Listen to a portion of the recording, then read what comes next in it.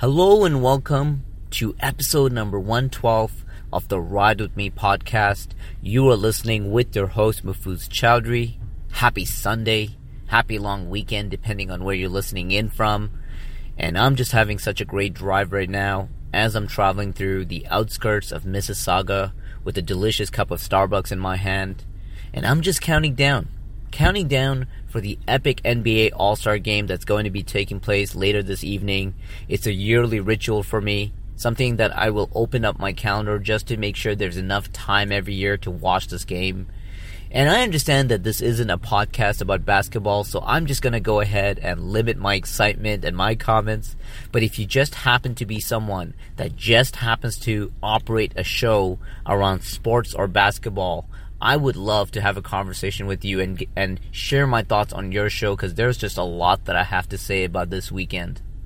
But listeners, my friends, speaking about excitement, I am so stoked to share today's segment with you because I had the opportunity last week to head down to downtown Toronto and jam out on my good friend Hamza Khan's podcast called Ideas into Action.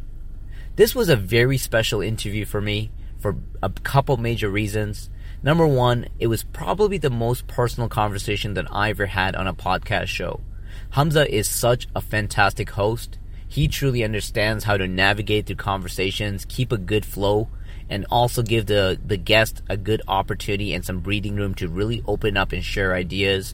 But what I didn't know until I arrived was that Hamza was about halfway into my book, and he's been dissecting different areas of my stories that he brought into the podcast show, and it truly put me in a position where I felt very comfortable opening up and sharing my thoughts and emotions about what was going on during that time, and we dove in deep. This was a very personal conversation for me. Number two, this was by far the longest interview and conversation that I've ever had on a podcast show. We were just shy of 2 hours, and there was no downtime. It was a very high energy conversation, a lot of back and forth, covered a lot of different topics, everything from how to bounce back when you're absolutely broken and into a million pieces, how to manage your time, energy, and attention, how our upbringing has influenced our work ethic, and we even dove in a little bit into marketing and branding and the state of social media and how to stay sane when dealing with a lot of social media accounts. So we talked about a whole batch of things that I'm very excited for you to listen to.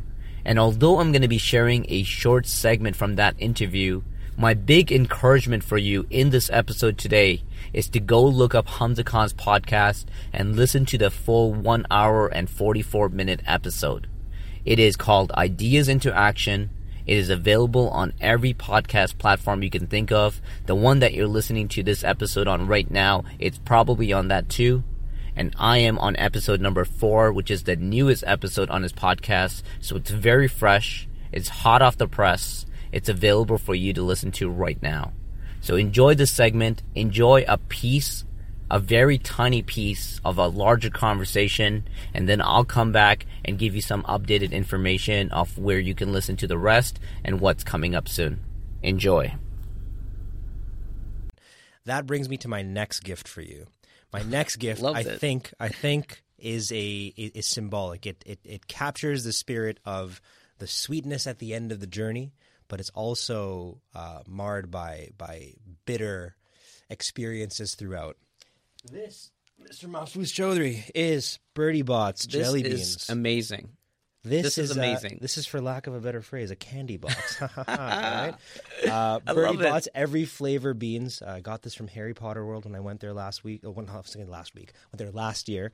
That would be amazing if I went last week. Just get away from this polar vortex for a while. Yep. This has a string attached, though. I'm not going to give it to you right away.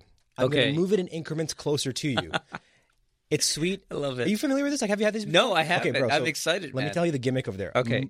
70 to 80% of these are sweet. They're all your traditional jelly beans flavors. They're like watermelon, grape, whatever. The others, 20 to 30%, earwax. Oh, come soil. Shit. Like, I'm not even kidding. Just the worst flavors. So I would love to see you eat them maybe off air and just see what kind of random roulette of a jelly bean you get. But I'm going to get this candy closer to you, but you're going to have to answer some difficult questions on the way. Okay. By the way, have you ever had the Doritos roulette? What's Doritos roulette? So Doritos has a similar concept where they would give you different levels of spice inside of one bag. So you're reaching in, and it's fun to play with people who cannot tolerate spice. Might be habanero, might be sriracha. Yeah, right? you might cry might be yourself. Ghost pepper, might be or you might just rip on how bad Doritos really is. Like you'll have a big range between them, and it's fun. It's fun to pass around the bag with a group of people and just see what they get. So this reminds me of it. Okay. I'm half terrified and half excited, but I promise you, I'll have a couple while we're here today. Oh, it's all good things in here. It's all good things in here, and it's all part of the experience, right? So I liken this very much to your journey of actually becoming the account manager at Candy Box right now, where you had to put up with a couple of some bad bitter, some crap, to eventually get to it.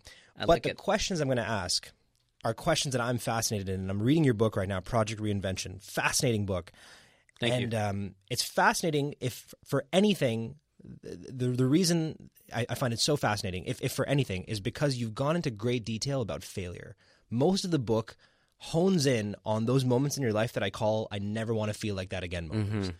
The Rock has that. Mark Cuban has that. Everyone has that. I mean, I was reading up on some of their bios recently. Mark Cuban and The Rock both had moments in their life where they tried to take money out of their ATMs or their banks and they had nothing there. They had like $7. They were in the hole. They couldn't buy coffee. I've had moments like that in my life.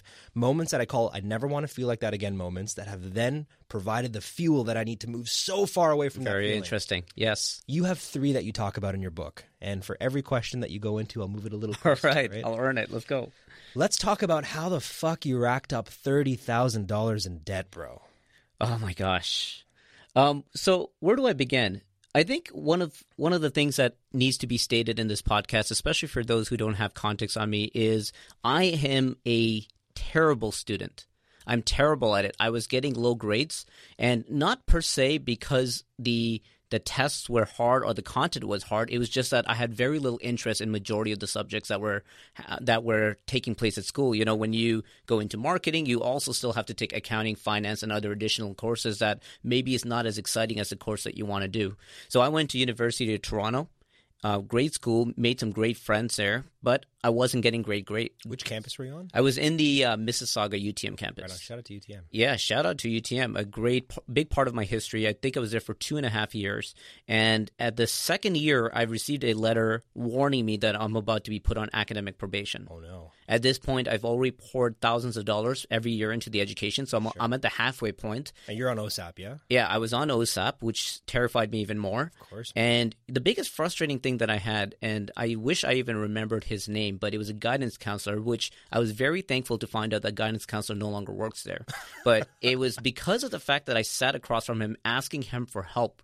And at that point, I was taking business administration because I was still trying to figure out my way. I knew my role had something to do with business, just not quite sure where. Sure, man. So I asked him for help. And his biggest advice to me was to move away from business and try something else. What? And he said that I just wasn't cut out for business. Oh my goodness. You're And not cut out for giving advice, bro. Yeah, Like, what the and I at that point I'm vulnerable, so I believed everything he said, and I was thinking about changing gears completely. Oh my and I ended up dropping out of university and taking a year off. And believe it or not, during that year off, I sold myself on the fact that I was just going to work my way up to a manager role at Tim Hortons. Bro, hold on. Like I was at that spot. You're a Bengali boy Yeah. living with your family in Brampton. How'd you go face your parents and say, I got suspended?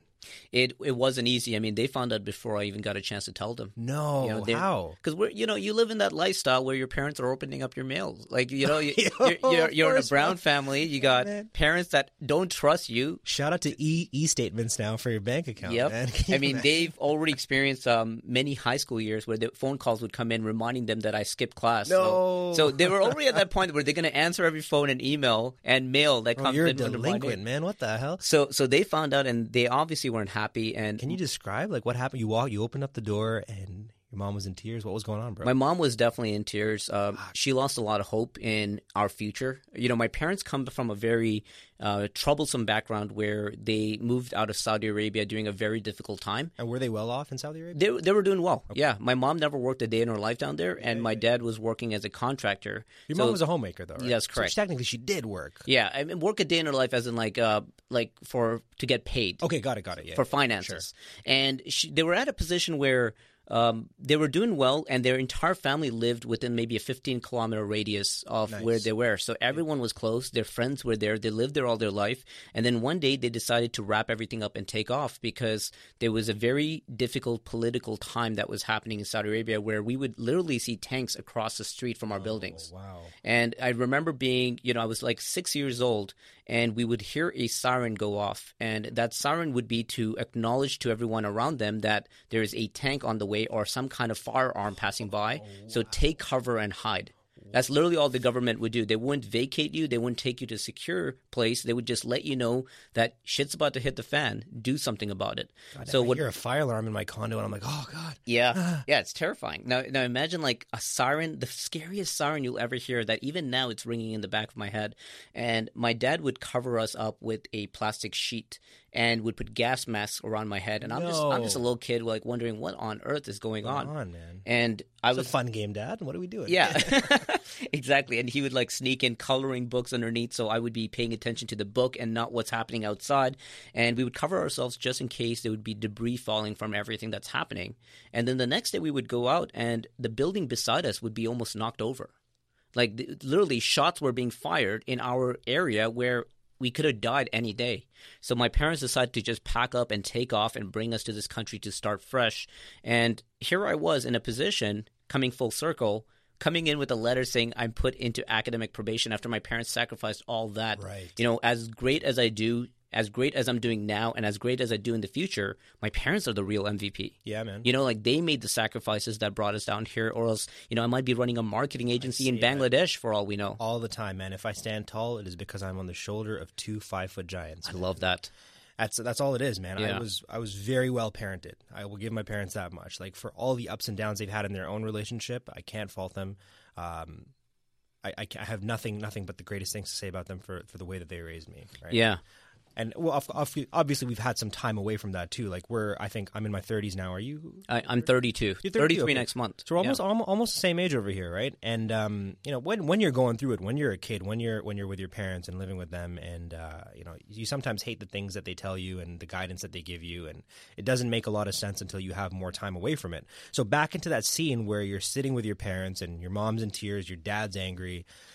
He's giving you that hard knock love. Oh, yeah. My dad has a saying that he still uses it till today. He says, this is an absolute disaster. That was an absolute disaster. And that's his That's his statement whether, we broke our leg by falling 30 feet in the air, right, or we dropped an egg on the ground. You just never know what that means. This is an absolute Everything's disaster. An absolute disaster in my dad's eyes. So, I expected it, but I knew at that moment that it was more than just a statement. Like, my dad actually meant it.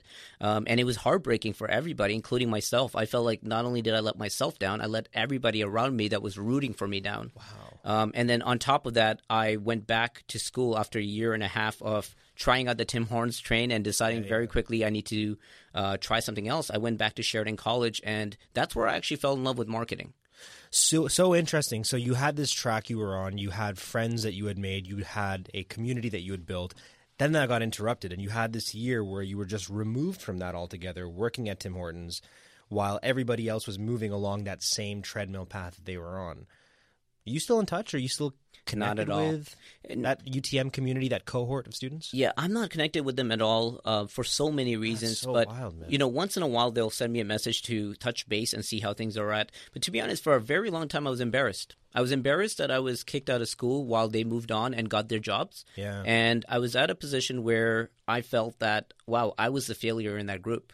My circle of friends, some of them are engineers, some of them are lawyers, and some of them are unemployed, right? They're still looking for their way, and that's completely respectful. But I was at a point where I didn't even have a choice. The university forced me out of the building. Wow. They vacated me. So I didn't want to touch base with them, but I'm at a level now where I'm proud of how much I've grown up, that I almost have a completely new circle of friends that I would rather spend my time with, because these were the individuals that played a role in my growth, rather than trying to touch base and retie friendships that maybe fell apart back in the days. So is it safe to say that with regards to being bumped from school and being on academic probation and suspended, that the feeling that you never want to feel again is that feeling of shame? Is that safe to say? Big time, yeah. Okay, so we'll move this a little closer. Okay. And then when it comes to racking up $30,000 in debt and seeing your parents sad and devastated, is it safe to say that the feeling you never want to feel again over there is letting people down? Big time. Okay. Yeah.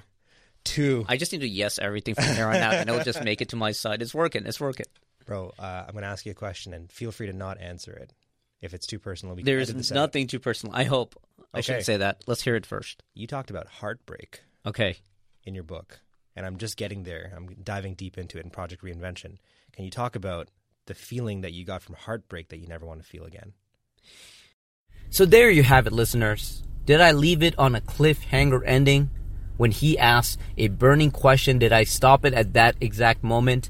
Absolutely I did, listeners, because this isn't about my podcast show today. Today's episode is about Hamza's great podcast show, and I want to encourage you to listen to the full conversation there because, whew, how deep was that? How deep was that? That was about a 10-12-minute segment. Imagine what 2 hours sounds like. And that's what you can listen to. Once again, check out Hamza's podcast called Ideas into Action, episode 4, available on Apple, iTunes, Spotify, or any other podcast platform they're using. And I hope you get tons of value from that episode. Listeners, thanks for tuning in. Enjoy the full talk. And I hope you watch the NBA All-Star Game tonight, because that's where the excitement is today. Have a great weekend, and I'll talk to you again soon.